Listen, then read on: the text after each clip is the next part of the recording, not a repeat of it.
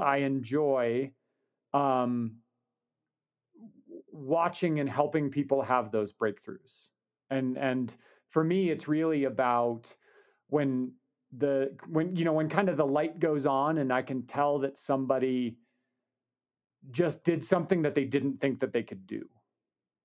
And getting to that point where they start to say like, oh, they start to question all their other limitations. I think that's probably the biggest thing for me, is when they start to see that they did this one thing that wasn't on their radar before, and so they start looking around and saying like, oh shit, what are these other things that I could do?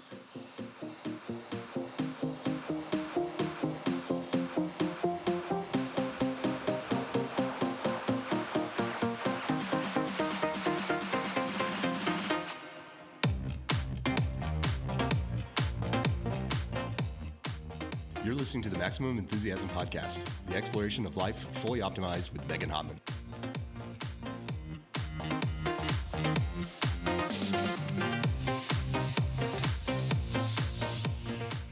Hey listeners, we are really excited to announce that we've got a new sponsor for the show, Crafted Energy. Crafted Energy is the first and only functional energy bar specifically built for cyclists. Each plant-based and clean label ingredient was chosen to support the unique nutritional needs of cyclists. They also make a bar specifically for runners and a bar specifically for climbers. Their bars not only focus on quick and sustained energy, but also include ingredients that naturally fight muscle soreness. Our listeners get 10% off their total purchase using Hotman as a promo code at checkout. Visit craftedenergy.com to learn more about their functional energy. That's crafted, CRAFTED, energy.com. And the code is spelled Hotman, HOTTMAN. I found these bars a while back. They are made in Phoenix, Arizona, and I personally really love them, really enjoy them. They've got some brand new packaging that makes the bars a perfect fit for the back of a cycling jersey, and they taste amazing. I also love the fact that they don't get all melty and gross in the wrappers when you're out trying to eat them on a bike ride or a run. So I hope that you'll check them out, take advantage of their discount, and we are so excited to have them on board as a new sponsor.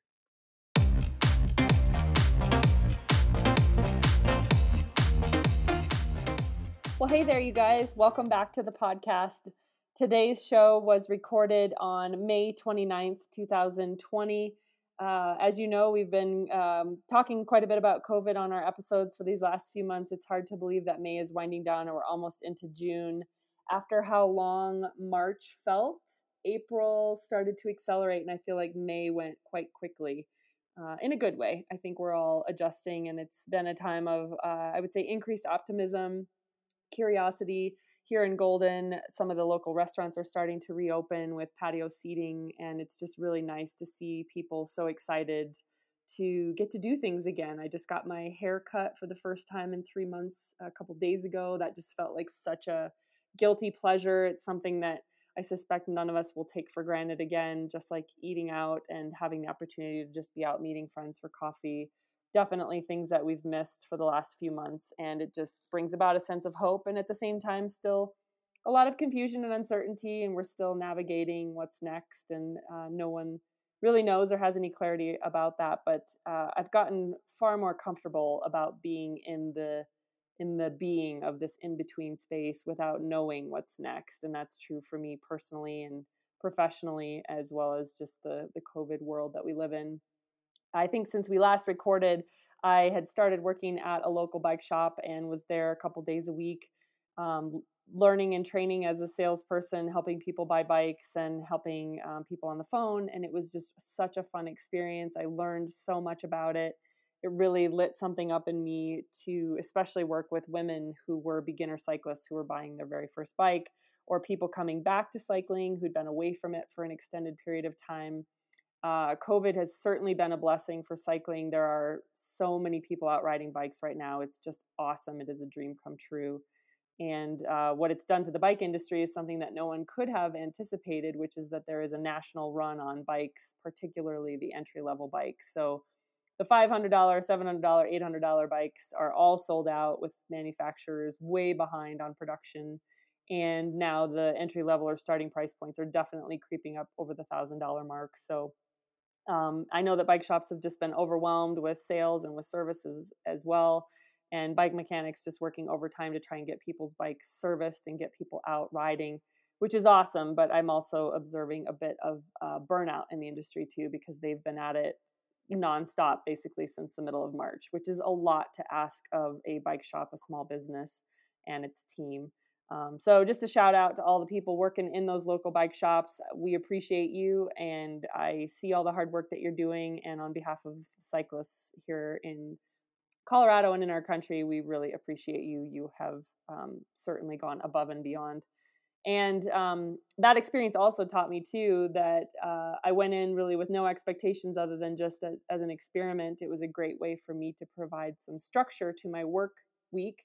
Working from home 5 days a week for all of March and April had left me feeling very untethered without really anything to anchor my time to. So having those days at the bike shop with a 56-mile round trip commute there and back just really gave me some scheduling clarity for the other days in terms of when I would do my law firm work. And I really appreciated it for that reason. And what it brought up in me was just how much I enjoy being around people, how much I enjoy interacting with people in a retail space like that, and also just how much I was craving learning, an opportunity for learning. So I certainly learned a lot between the computer point of sale, rough setting bikes, learning a lot about bikes and bike brands that I didn't know anything about. So it was a really fun experience. It did just come to an end this week, and I'm not sure what's next for me other than to say that I really am definitely seeking some sort of part-time another experiment like that one to do in addition to the law firm work. I really liked having both. And as someone who's been an employer and been the boss for the last decade plus, it was also really nice to be an employee. I learned some really incredible lessons from watching my superiors there about leadership or lack of leadership, and also just what it means to the staff to be appreciated and to have gratitude shown for hard work done. And just that loyalty and that faithfulness that comes from a leader that people believe in. So all of it really benefited me as someone who's going to go forward and do, I don't know what next. But in the meantime, the law firm has continued to be super successful. And unfortunately, I am starting to get more calls again from people who've been hit and injured, which is really heartbreaking now that people have started going back to work. And it feels like motorists are driving even crazier than they did before. It almost feels like people forgot how to drive. So you combine that with the increased number of cyclists out on the road, and unfortunately, we are seeing that combination not being a good combination. All that to say, here we are. It's almost June. We're all just putting one foot in front of the other, and we're doing our best. And I'm just proud of humanity, and I'm proud of the people in my life for doing their best. And I'm hopeful for what the future holds. And on that note, today's guest is Joe Howdyshell. He is the coach of my most recent guest, Walt Blesser. He is the one who advised Walt, like, hey man, your heart, something's up. Definitely go talk to a doctor. And he's definitely a reason why my friend Walt is still here with us today. So Walt connected us because it's fun to talk to someone who's in the business of coaching athletes with so many athletic events right now being canceled, and especially events that are in my universe, like Dirty Kanza or Gravel Worlds, or just any of the big bike events, gravel events.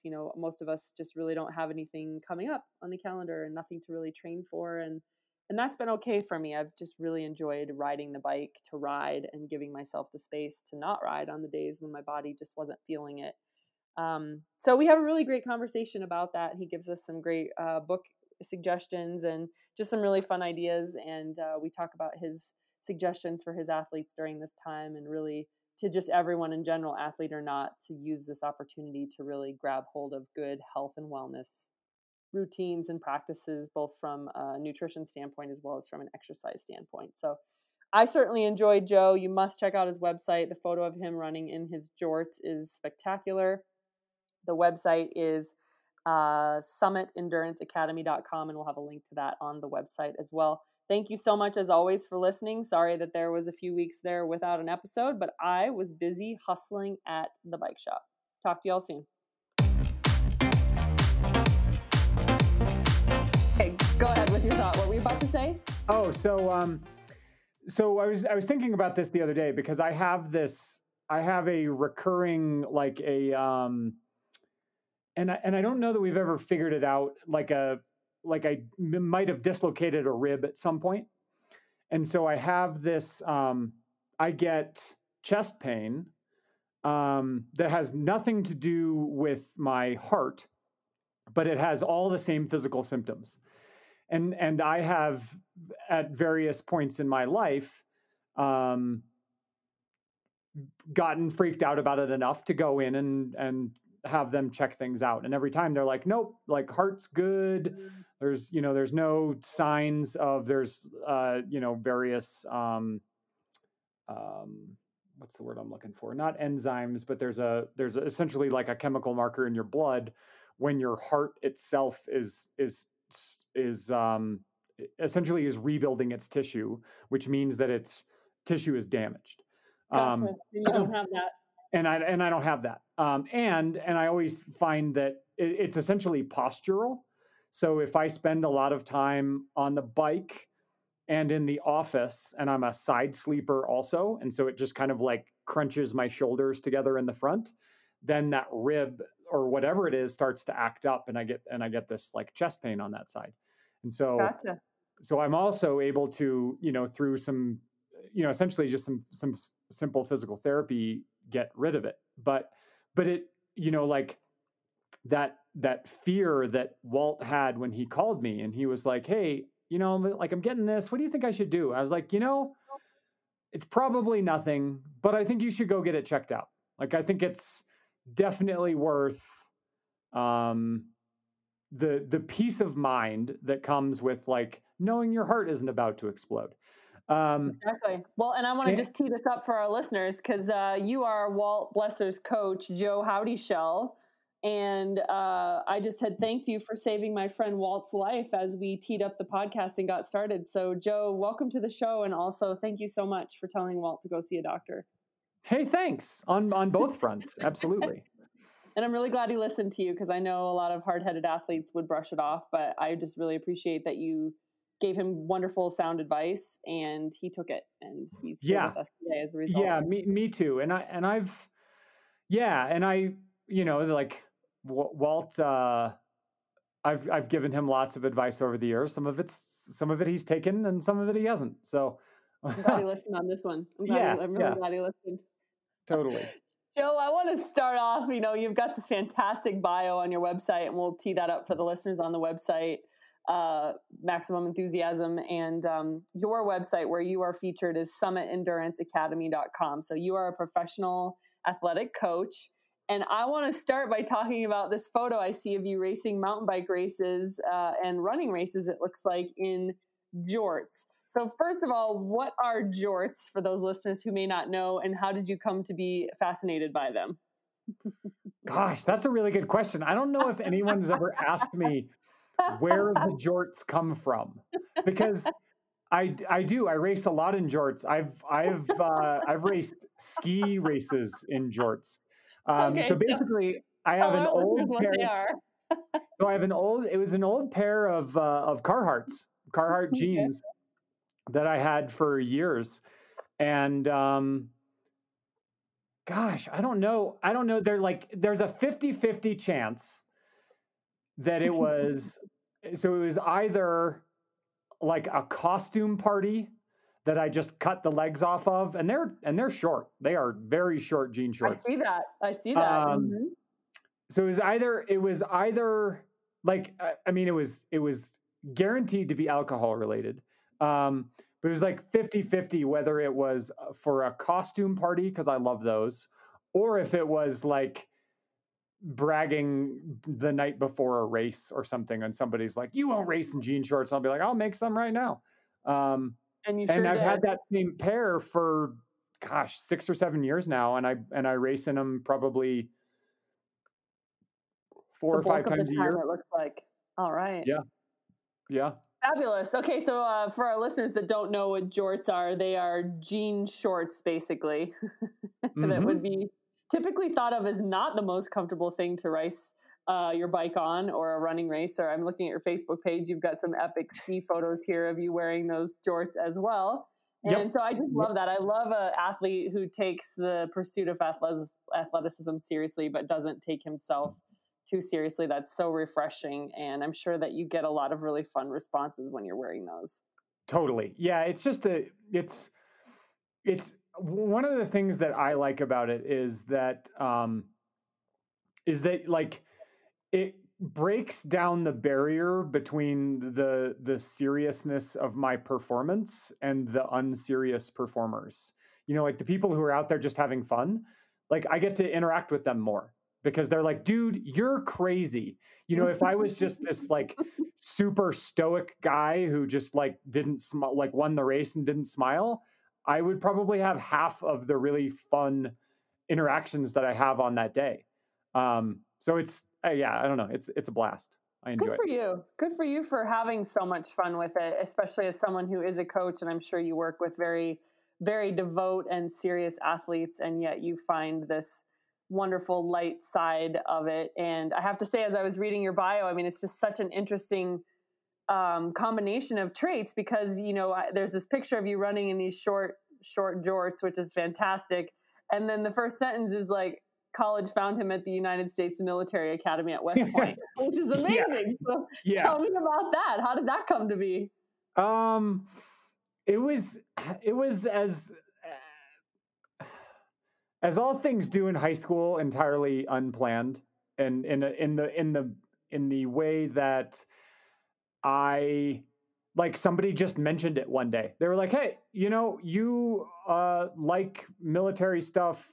I was in junior ROTC at that point. Okay. And somebody, like some guidance counselor at some point, was like, "Oh, well, you should go to West Point." And I was like, "Oh, okay, cool. That's what I'm going to do." And okay. I was going to say, people don't just accidentally find themselves there. Yeah. So, okay, that makes sense. I didn't even apply to another school. Like I was completely oblivious to how hard it was to get in there, and just like that was it. That was what I was going to do. I had no backup plan. I was just like, "Oh yeah, I'm going to apply for this, and then we'll see what happens." And I got in, and I was just kind of like, "Oh, okay, cool, I'm in." And it's it's totally one of those things where if you get in, it doesn't seem like it was hard, but then you like over your life, people are like, "Wow, that's..." You realize, that's a big deal. Like, oh, that was kind of a big deal. Yeah. Yeah. And so how long did you stay at West Point? Because I see that you eventually attended the University of Wyoming and graduated there. So what took you from West Point to Wyoming? So, so I walked onto the running team at West Point and hated it. It just sucked. It was not fun. I had been a really low mileage runner in high school. I was like Wyoming 2-mile state champion, but I did that on like 25 or 30 miles a week. And so then I went to West Point, which is also, 5,000 feet lower, and running, 80 to 100 miles a week on pavement with some seriously fast dudes. And it just like, I was just always injured and broken. Oh, wow. So I had been a cross-country skier also in high school. And so West Point had like a kind of a small club cross-country ski team. So I joined that team and just kind of like fell back in love with cross-country skiing and threw myself at it very vigorously. And just really like fell back in love with kind of the athlete lifestyle. Sure. And ended up at the end of my sophomore year competing for West Point. I was second at collegiate club nationals in cross country skiing. Oh, cool. And so I kind of thought like, I am only going to be young enough to make a real shot at this once. Mm-hmm. Like I can always, get into the National Guard or the reserves or something like that at some point if I feel like I need to serve my country. But I was like, there's not very many. I was 20 at the time, and most Olympians in cross country skiing, I mean, it's an older sport than like figure Gymnastics, skating for for example. sure. Yeah, yeah, yeah. But but I was like, it's probably going to take, 5 to 10 years of training for this. So I need to, kind of start this process now. Sure. Um, So it was with the Olympics in mind. yep, it absolutely Okay, was. cool.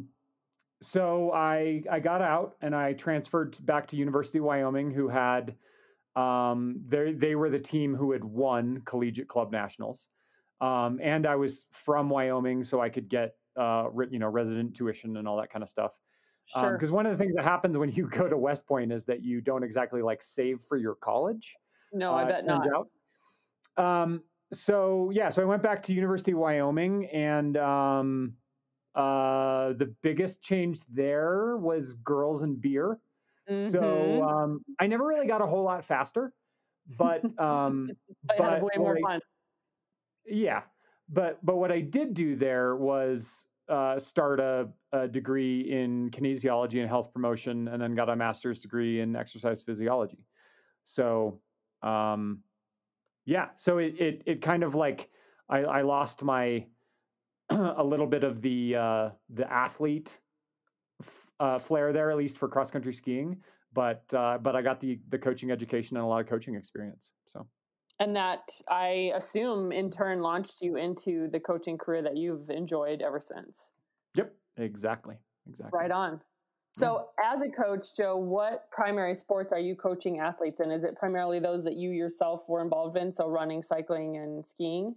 Yep, exactly. Yeah. So I mostly coach ski mountaineering racing, and distance running and mountain biking. I occasionally have some road bike athletes, and Walt was kind of road. He did some mountain racing, obviously, but mostly road and running. And then every once in a while, it's like, so part of it is I have I think experience helps a lot with the individual sports, but the education can help in some weird ways. So I've worked with a professional, like an obstacle course racer, like a professional Spartan racer. I've worked with a professional motocross racer. And I've worked with a few different triathletes. So I can't swim to save my life. Well, that's not true. I swim really well. I go very, very slowly. Okay. And I know very little about swimming, but I've coached a couple triathletes who were already really good swimmers, and I just worked on the bike run for them. And I thought that was really fun. But yeah, primarily I would say like the bulk of my athletes are ski mountaineering racers who run in the summer. So it's kind of that combo. And what is it about coaching athletes that you love so much? I mean, you've been at it, according to your website, since 2006, so 14 years now. You are the founder of Summit Endurance Academy. You do this full time in addition to participating in the sports yourself. What about it lights you up so much? Gosh, that's a really good question. I mean, I think with everything, some of it is that I think I'm good at it. Well, that's good. And I think that I have I really enjoy teaching. Okay. And I like one of the things that I think I'm, that kind of like gives me this feeling of self-confidence is being able to break down complex physiological concepts into fairly simple and understandable ways. And so part of coaching is that, I have this long history and education. And so I have that ability to like people understand. And so I can see people go, oh, wow. I've heard people talk about this, but I've never actually gotten it before. So that's really fun. I also, there's something about, so I had this really interesting conversation with my father one time, after I had started the academy, and my dad was a runner and football player in high school and college, and then ended up coaching both football and track in later years. And at one point with the academy, because I was coaching primarily online, he had this chat with me about how, or at one point he said, "Man, your job is so hard." And I was like, "Huh, why?" I agree, but I'm curious to see why you say that. And he was like, one of the things that he really appreciated about coaching track or football was that when somebody had a breakout performance, he got to see it. He got to see that kid like strut off the field after they had set a personal record in track or after they had made a big tackle in football. And he got the, kind of the he got some of that emotional energy because he was there and he could see that reaction.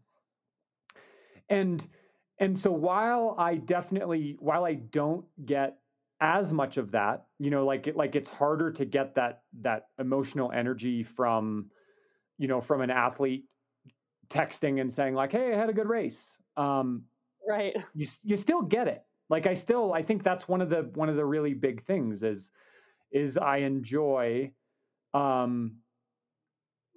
watching and helping people have those breakthroughs. And for me, it's really about when kind of the light goes on and I can tell that somebody just did something that they didn't think that they could do. And getting to that point where they start to say like, oh, they start to question all their other limitations. I think that's probably the biggest thing for me is when they start to see that they did this one thing that wasn't on their radar before. And so they start looking around and saying like, oh shit, what are these other things that I could do? And that kind of like that light bulb going on is a big one for me for sure. I love that. I can see how that would totally fill you up and keep you going and keep you inspired. And I also suspect that every athlete is really different and really each individual goal of each athlete is very, very different. So there's no real repetition for you. Everything is sort of always new and fresh as you confront these challenges with your athletes. Yeah, absolutely. Right on. So in the era of COVID, so we're talking on Friday, May 29th, obviously most athletic events have been canceled or postponed well into the future. In fact, I'm chuckling about the way that the month of September is taking form. Like we're all going to have to punch out of work for the entire month of September to do everything of the entire summer that has now been crammed into September. Yeah, totally. But as an athlete, I'm still a little trepidatious to really start putting any hay in the barn and working towards events in September, just being hesitant for fear that things may still ultimately be canceled or postponed again. So, one of the things we talked about beforehand that you commented is it's time to stop waiting for normal to come back, and you're having that conversation with your athletes. What does that mean in the context of competition or just really anything? Yeah. So, I have a lot of athletes in the exact same place that you are, who are saying like, well, just like, I'm just not sure. I'm going to sit back and I'm going to wait until things get back to normal. And that's when I'm going to get back onto my nutrition and I'm going to get back onto my training schedule. And I'm going to get back onto being better with my time. But right now, things are weird right now. So I'm just going to wait on those. And I think that the danger there is that one, like, things aren't going to go back to normal. One of the things that we know about human history in general is that change is the only constant. And so while things don't need to stay kind of crappy like they are right now, normal isn't going to happen. And so waiting to work on, at best, given what we know about epidemiology and the timing of vaccines, waiting until a quote unquote normal means, like at best another year probably of sliding habits and Right. decreasing fitness and increasing weight and Right. all of that stuff. And so that's a that's a best case scenario. And then at a worst case scenario is people wait for things to go back to exactly like they were before, which never happens because it's not going to. And so the conversation that I've been having a lot is kind of getting people to say like, okay, I wrote a blog post a couple weeks ago about called "Find New Ways," because the ways in which you have motivated yourself to train, meaning races, has changed. That's right. The ways that you have stayed healthy, the ways that you have coped with stress, the ways that you have worked, all of these things have changed. And so, I think it's absolutely valid that everybody has taken some time to grieve for the very rapid loss of normality. Right. But at a certain point, you have to stop grieving, and you have to kind of get Back on the horse. get back on your horse. Yep. And so Yeah, and that's I've jokingly said this is we have no excuse for not being the fittest we've ever been, given the time, the opportunity to work from home, the opportunities to cook, the opportunities to do meal prep. I mean, yes, I agree with what you're saying about taking time to mourn some of the lost opportunities and this very significant trauma that everyone is dealing with. And at the same time, we should be the healthiest we've ever been, right? Given all the time and freedom that we have now in our schedule. Yeah, well, absolutely. But I think that there's a couple things there. Is like, so I'm a big fan. My girlfriend introduced me to the phrase "don't should all over yourself," Yeah, big time. Yep. which I absolutely love. And so I think like what I've been trying to do with people is to kind of very gently say like, okay, like it's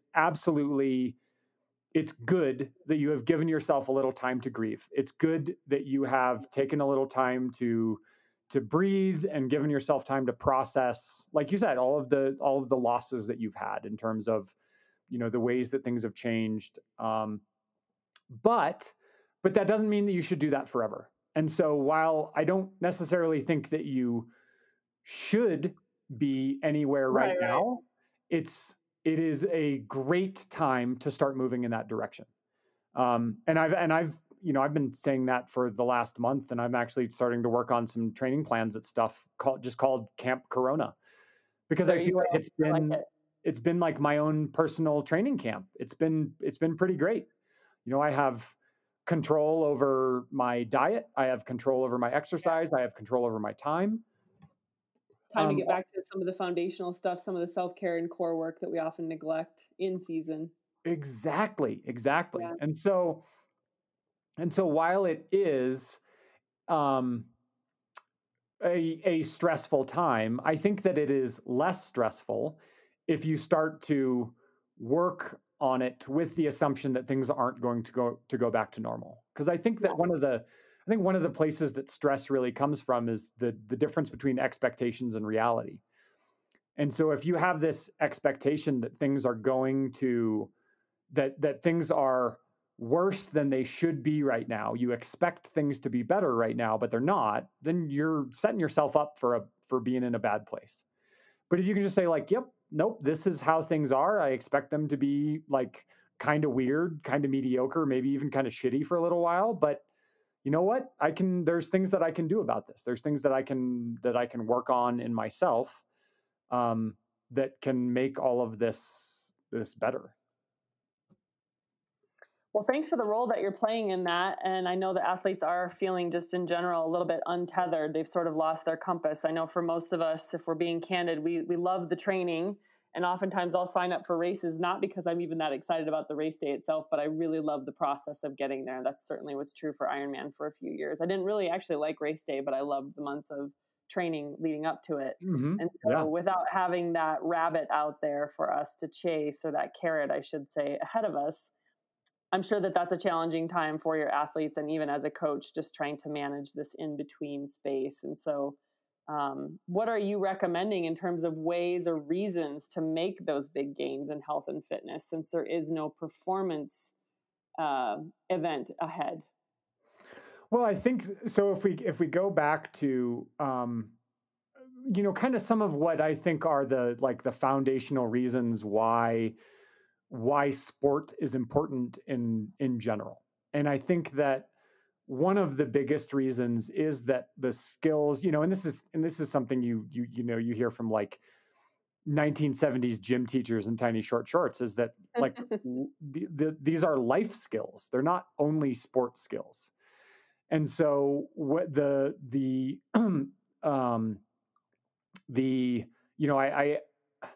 I usually like to I have a there's like a long list of them, and that 70s gym teacher would first and foremost just say like discipline. You need discipline, and this teaches you discipline. But really for me it's all about habits. It's all about being able to kind of create and change your own behaviors.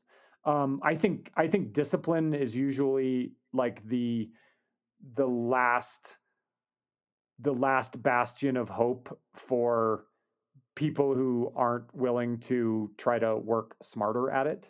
And like, sure, discipline works if you want to just like run straight into a wall 100 times. And if you do that, maybe the wall falls down. But I think that there's a lot of better ways to do it. And there's a lot of, great research and ways that you can, develop a lifestyle around, being a little more intelligent with that stuff. And I think that by figuring out, how to design your environment, and how to find mentors, and how to find expert instruction, and how to reflect. There are all of these things that if we do these well, in a fairly structured environment like training for a sport, we can often figure out how to kind of transfer those skills into other ways. Sure, absolutely. And I think that's like so incredibly important. And we don't often get that structure at work or in our hobbies. It's very rare that we have a mentor who's willing to, or a boss who's willing to say like, no, let's step back and let's work on these little skills that ultimately are gonna give you this big return on your investment later. That just doesn't happen in the typical 9 to 5. You are graded on the results and not on the process. And so you don't tend to be very process focused, even though that's the thing that ultimately will get you the most results. Well, and I don't know about some of your athletes, but for me, this is the first time that I've really ever had a reason to pause and say, to what end? Why do I do some of these things? If I'm being honest with myself, does it really bring me joy, or am I doing this to be seen, to be recognized as a participant, or as a podium finisher, or like it's just really helped me get clear on what's my why for training and racing in general. And I think rediscovering that purpose with the absence of a specific event has been really great for me. It's been good for me to say, no, I really do love being on the bike, and I love the structured training of it. But it's also okay for me to take away a little bit, like the structured intervals and things like that put my body under stress when I don't have a specific event that I'm preparing for right now. And giving myself that space to relax into the clean eating and the riding and staying somewhat structured, but letting some of the real intensity and some of the top end structure go, and filling that time with the foundational things, the self-care, the core work, the stretching, the things that often get left on the roadside during the season. Yeah, absolutely. Are you seeing any of your athletes just pivot and say, you know what, without an event, I guess I don't really love the sport anymore? Has anyone done that? We had some kind of leave like right off the bat in March when things got canceled. And there definitely were like, yeah, I've had a few who were certainly, they were very externally motivated. They wanted to finish this thing in order to say that they had finished this thing. It was like and I think there's room for that. I think there's room for having a bucket list. But I definitely do think it's pretty interesting when you see that. I had a And I really like, appreciate your candid thoughts there of being able to sit back and saying like, man, am I doing this for me, or am I doing this because of the reactions I'll get on social media?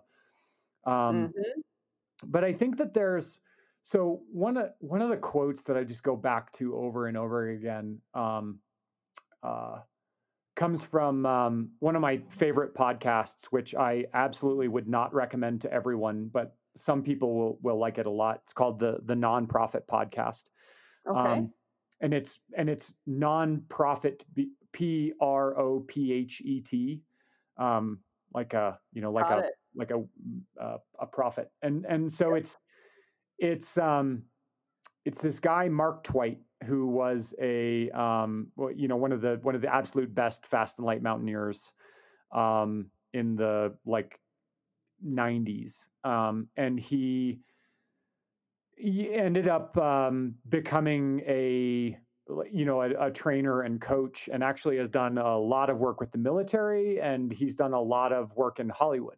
So he was behind like the movie 300 and a lot of the Justice League movies, and he has this podcast, and it's like three quarters just like a bunch of guys sitting in a room telling dick jokes. I mean, it's just like there's zero structure to it whatsoever. But the people that he brings in are so, and I think that like part of what he gets out of that is that he builds this incredible trust with the people who are on there, and he brings in these very, very thoughtful, high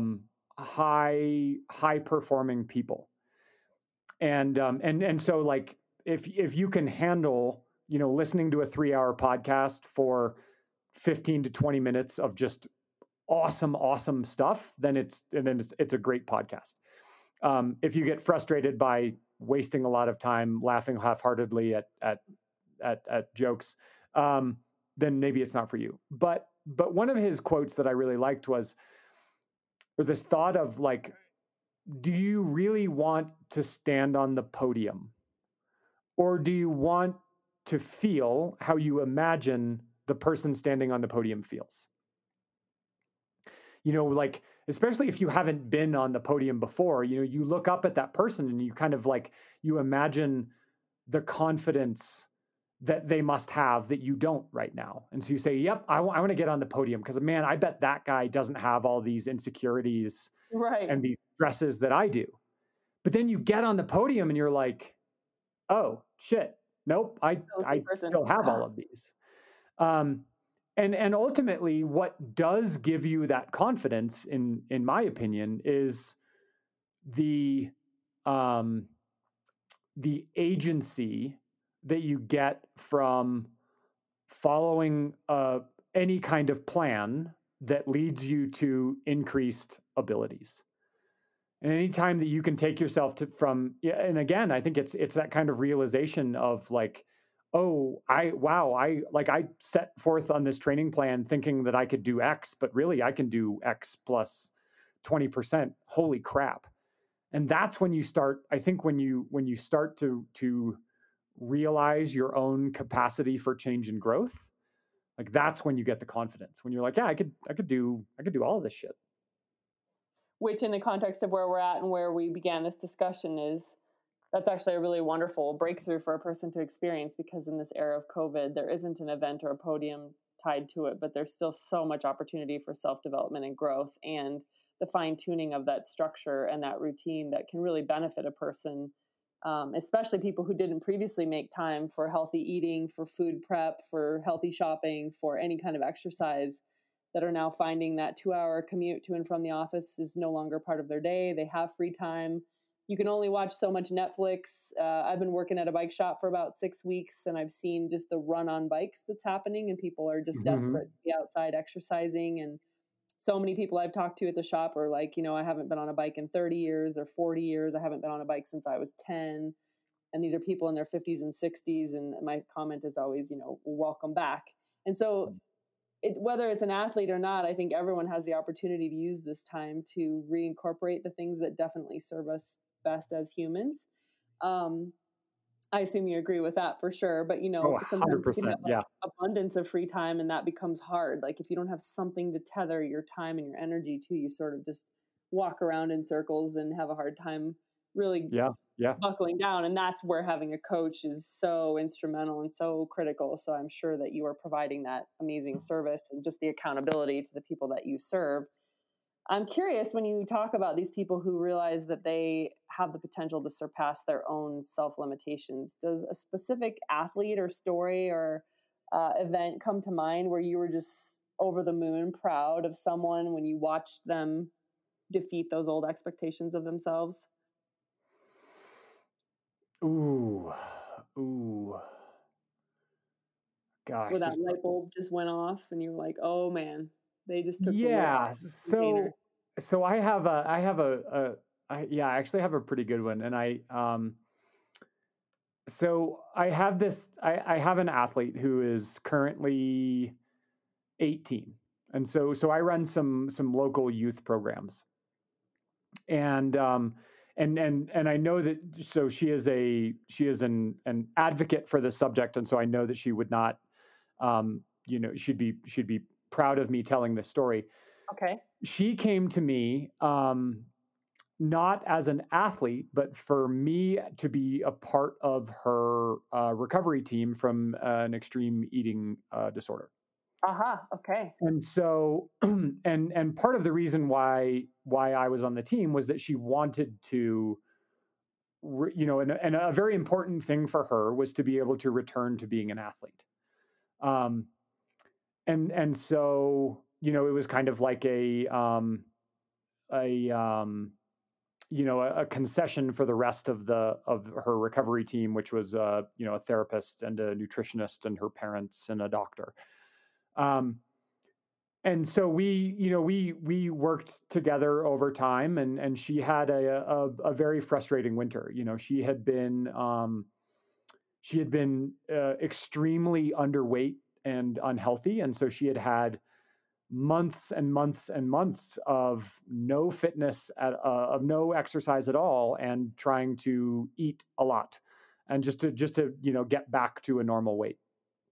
And so she she came into the winter incredibly unfit, as you would, Sure. being a, youth are so incredibly adaptable to all things, including the couch.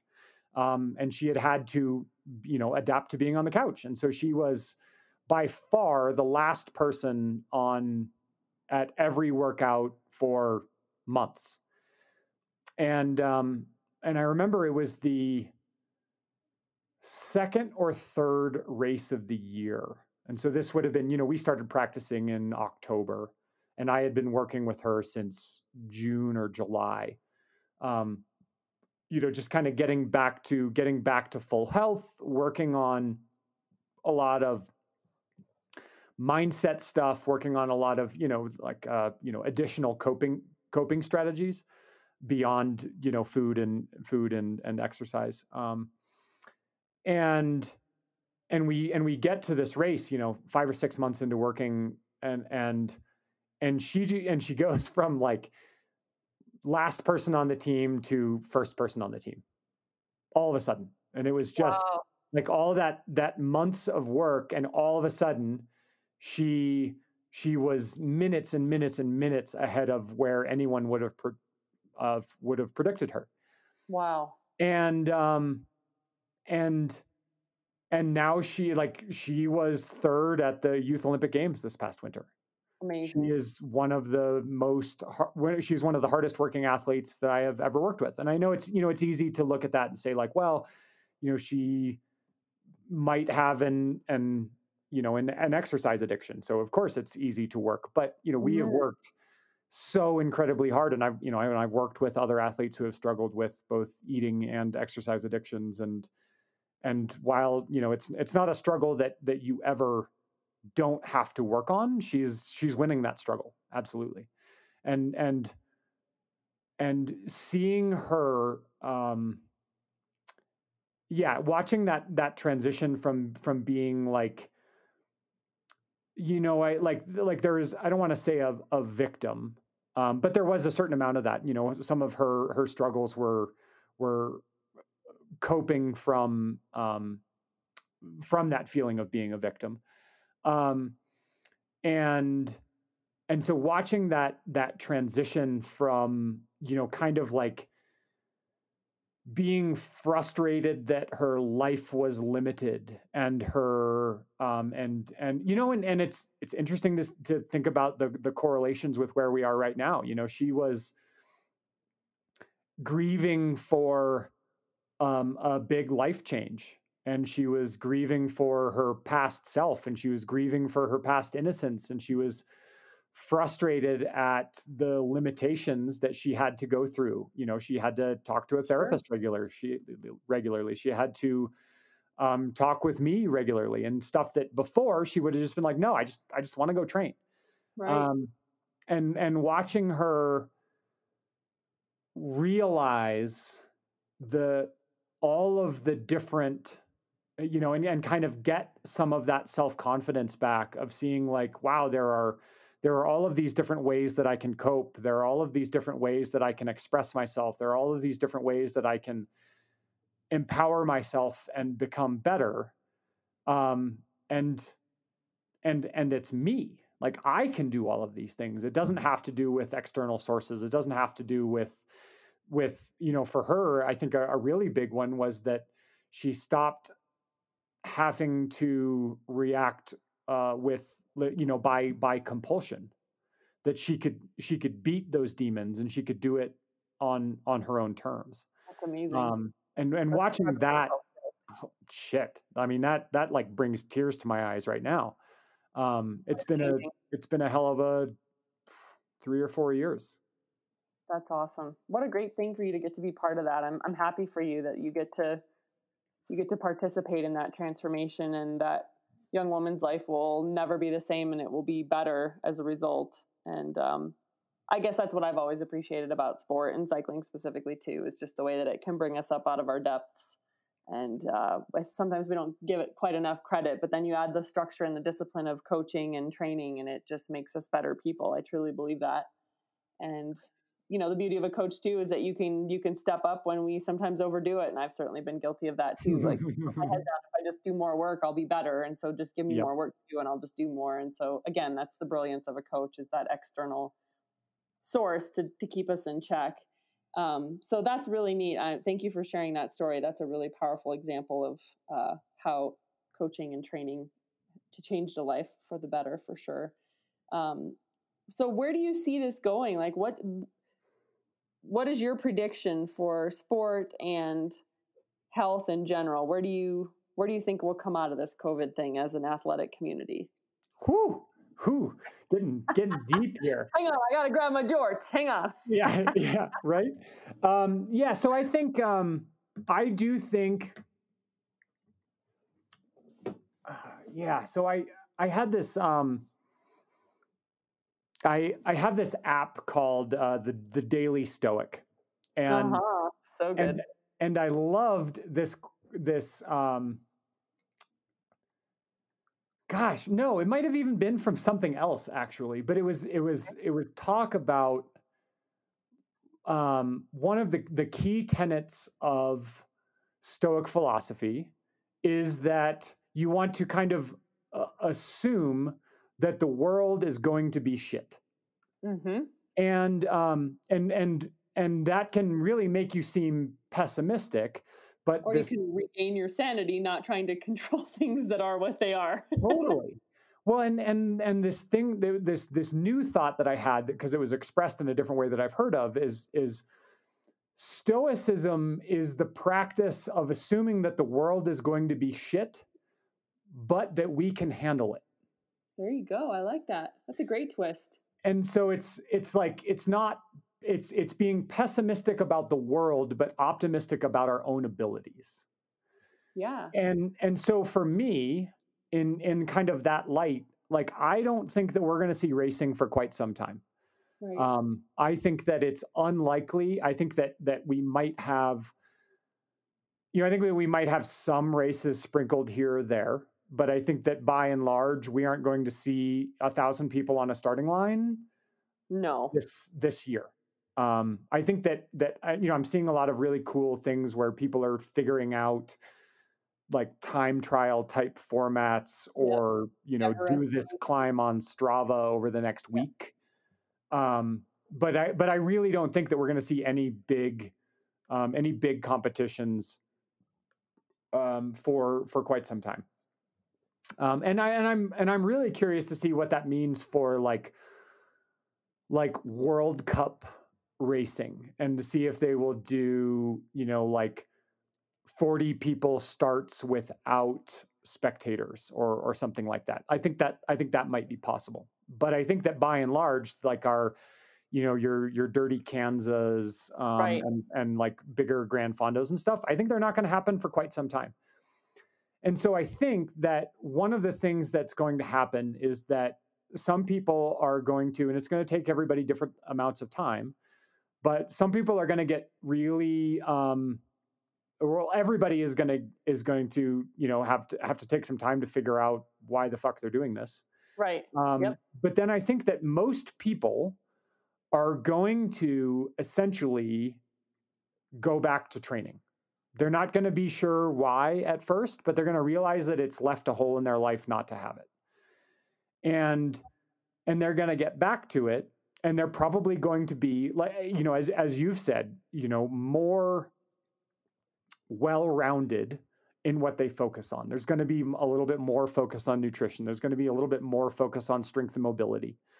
And there's going to be people figuring out that I think there's a couple key things there. One, that like racing is stressful, and feeling like you have to nail everything so that you end up with this perfect peak 8 months from now causes a lot of anxiety. Sure does. When instead you can sit back and you can say like, okay, cool, I can, like every training plan has, not every training plan, but most people kind of periodize things fairly in similar ways. And you do this long like base and build, and then you work on your taper.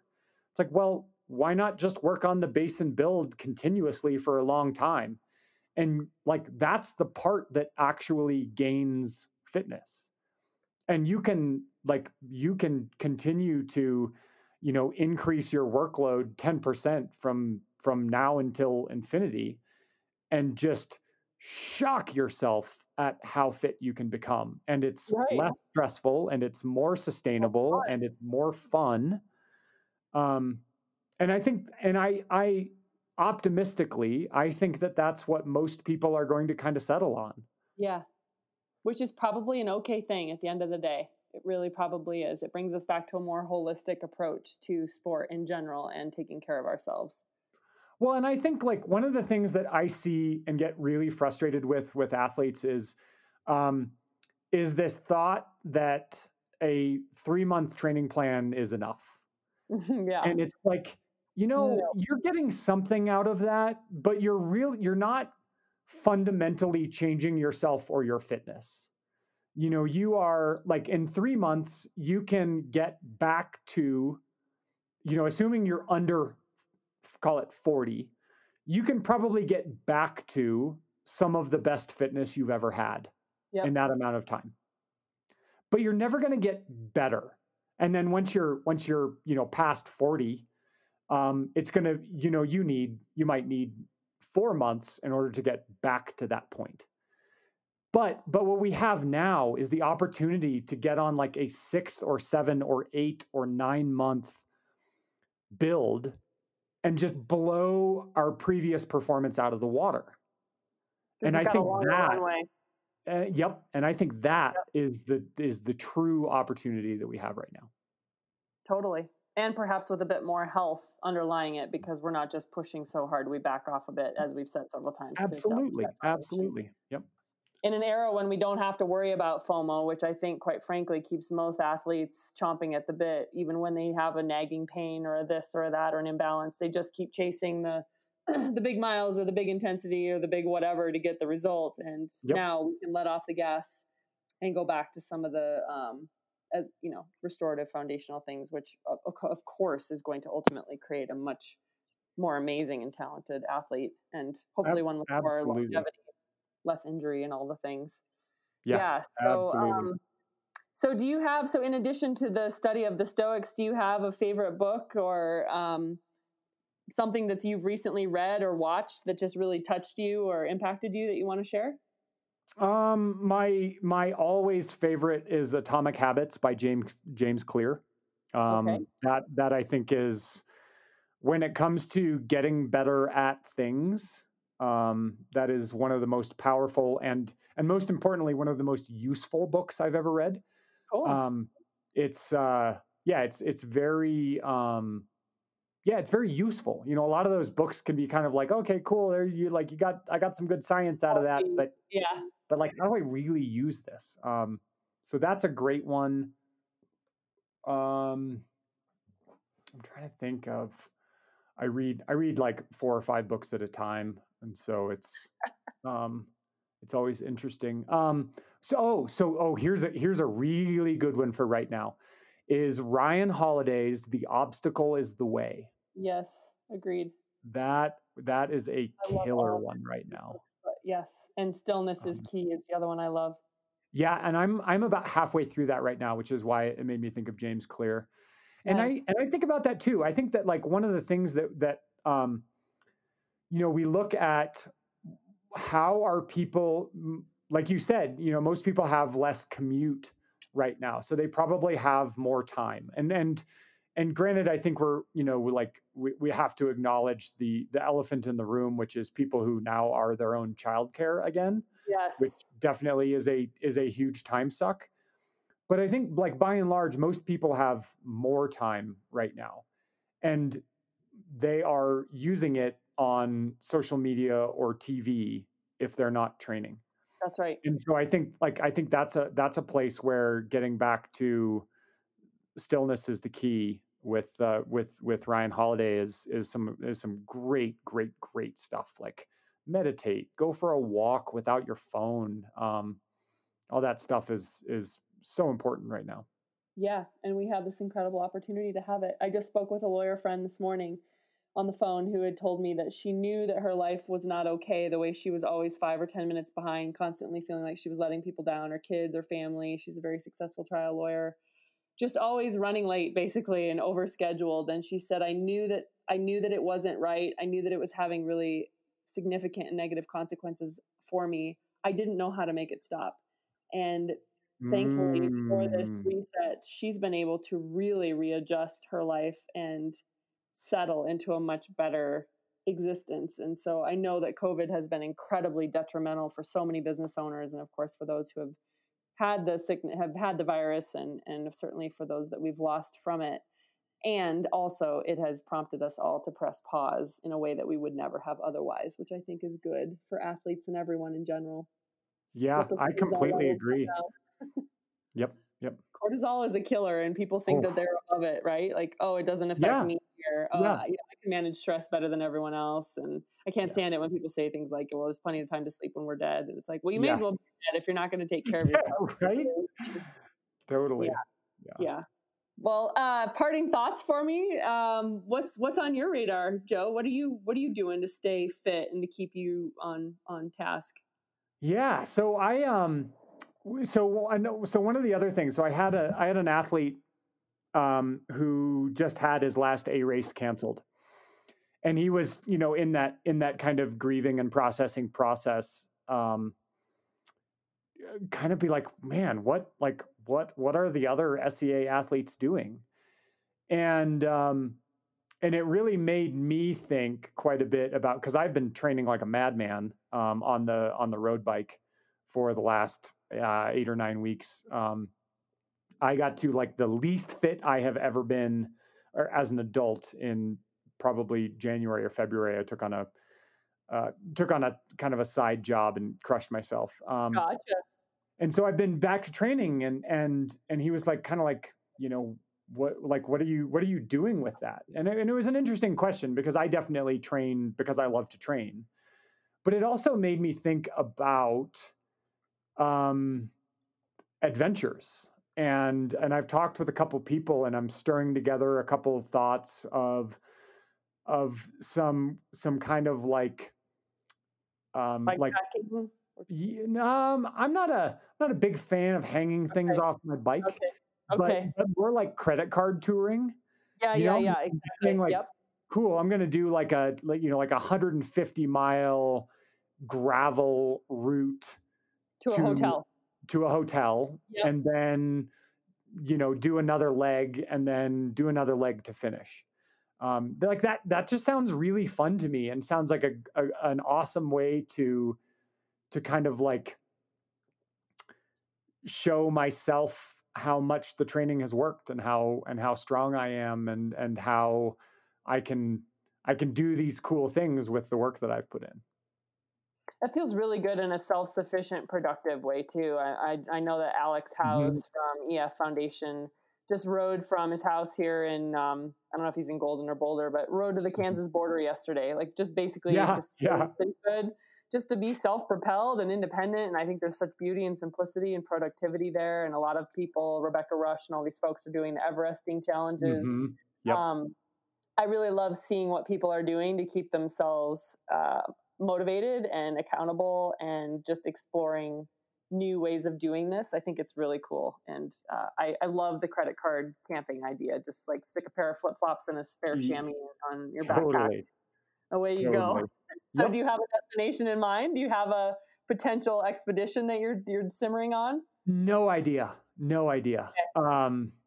Yeah, I think I probably, unless if I do something gravel, it's going to have to be probably not from home, Okay. because there isn't a whole lot of good gravel between Breckenridge and an awesome hotel somewhere. Although if somebody has a suggestion, I would love it. Although I mean, I guess it could be kind of cool to just roll to Winter Park, go Yes. over like Ute Pass, Yes. and do all that. That could be kind of fun. And I lived in Winter Park for a year, so it'd be kind of fun to go, go dance on the bar at Cripple Creek Saloon, There you go. Crooked Creek Saloon. Yeah. So you definitely would pack your jorts then for that trip. Yes, 100%. I might do the whole thing in jorts. It'd be kind of Oh fun. my God, that's epic. So much tripping. Love Yeah, it. it's funny. I was just looking over at my drawer of chamois. I used to have for a while. I had a set of old bibs that I had cut down so that I could wear them under the jorts. Okay. I think I might have threw those away because I figured out that it all kind of chafed the same, and so now I just don't Okay. wear them. But Uh-huh. Well, keep us posted. I love this yeah, adventure you've got cooked up. I've always wanted to ride from here in Golden to Winter Park and then spend the night and ride back the next day. I think that'd be really fun, or even just into Fraser. And I think there's so yeah, many gravel routes and opportunities to do that now that the snow is melting and stuff. We can yeah, start getting out totally. there. And I've got the sweet new gravel bike. I've got a Cannondale Topstone with a little bit of rear suspension, and Oh, it would be nice. perfect for a trip like that, for an expedition like that. So Awesome. yeah. Well, Yeah, Joe, I think thanks so much for your time today. absolutely. You're very welcome. Thanks for having me. This is really All fun. right. Well, we will have a direct link. I'm sorry too. I did not mean to cut you off. Did you have another thing you were going to suggest? Oh, I was just going to say, like, I think it's a really fun time to be like, to still have goals, but to be really creative about the goals. Like, I think for a long time we've gotten kind of lazy with a really busy race calendar. And now we have this opportunity to kind of think outside the box and do things that really matter to us and not that matter to other people.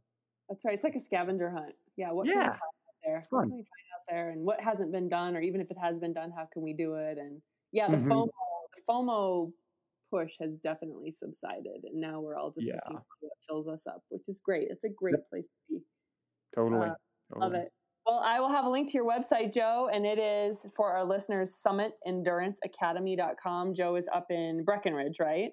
Yep, sure am. Okay, that's where they can find you. So athletes listening, Mhm. or people that want an accountability nudge, or someone to help them create their comeback plan, or just help them formulate their next adventure or their next scavenger hunt, you're the man. Are you accepting clients right now? I sure am. Okay, all right. Well, Yeah, great. Well, I look forward to awesome. meeting you in person at some point in your jorts. Yeah, And likewise. until that time, thanks for what you're doing, and keep crushing it out there, my friend. Awesome. Right back at you. Thanks, Megan. Have a good one. Thanks.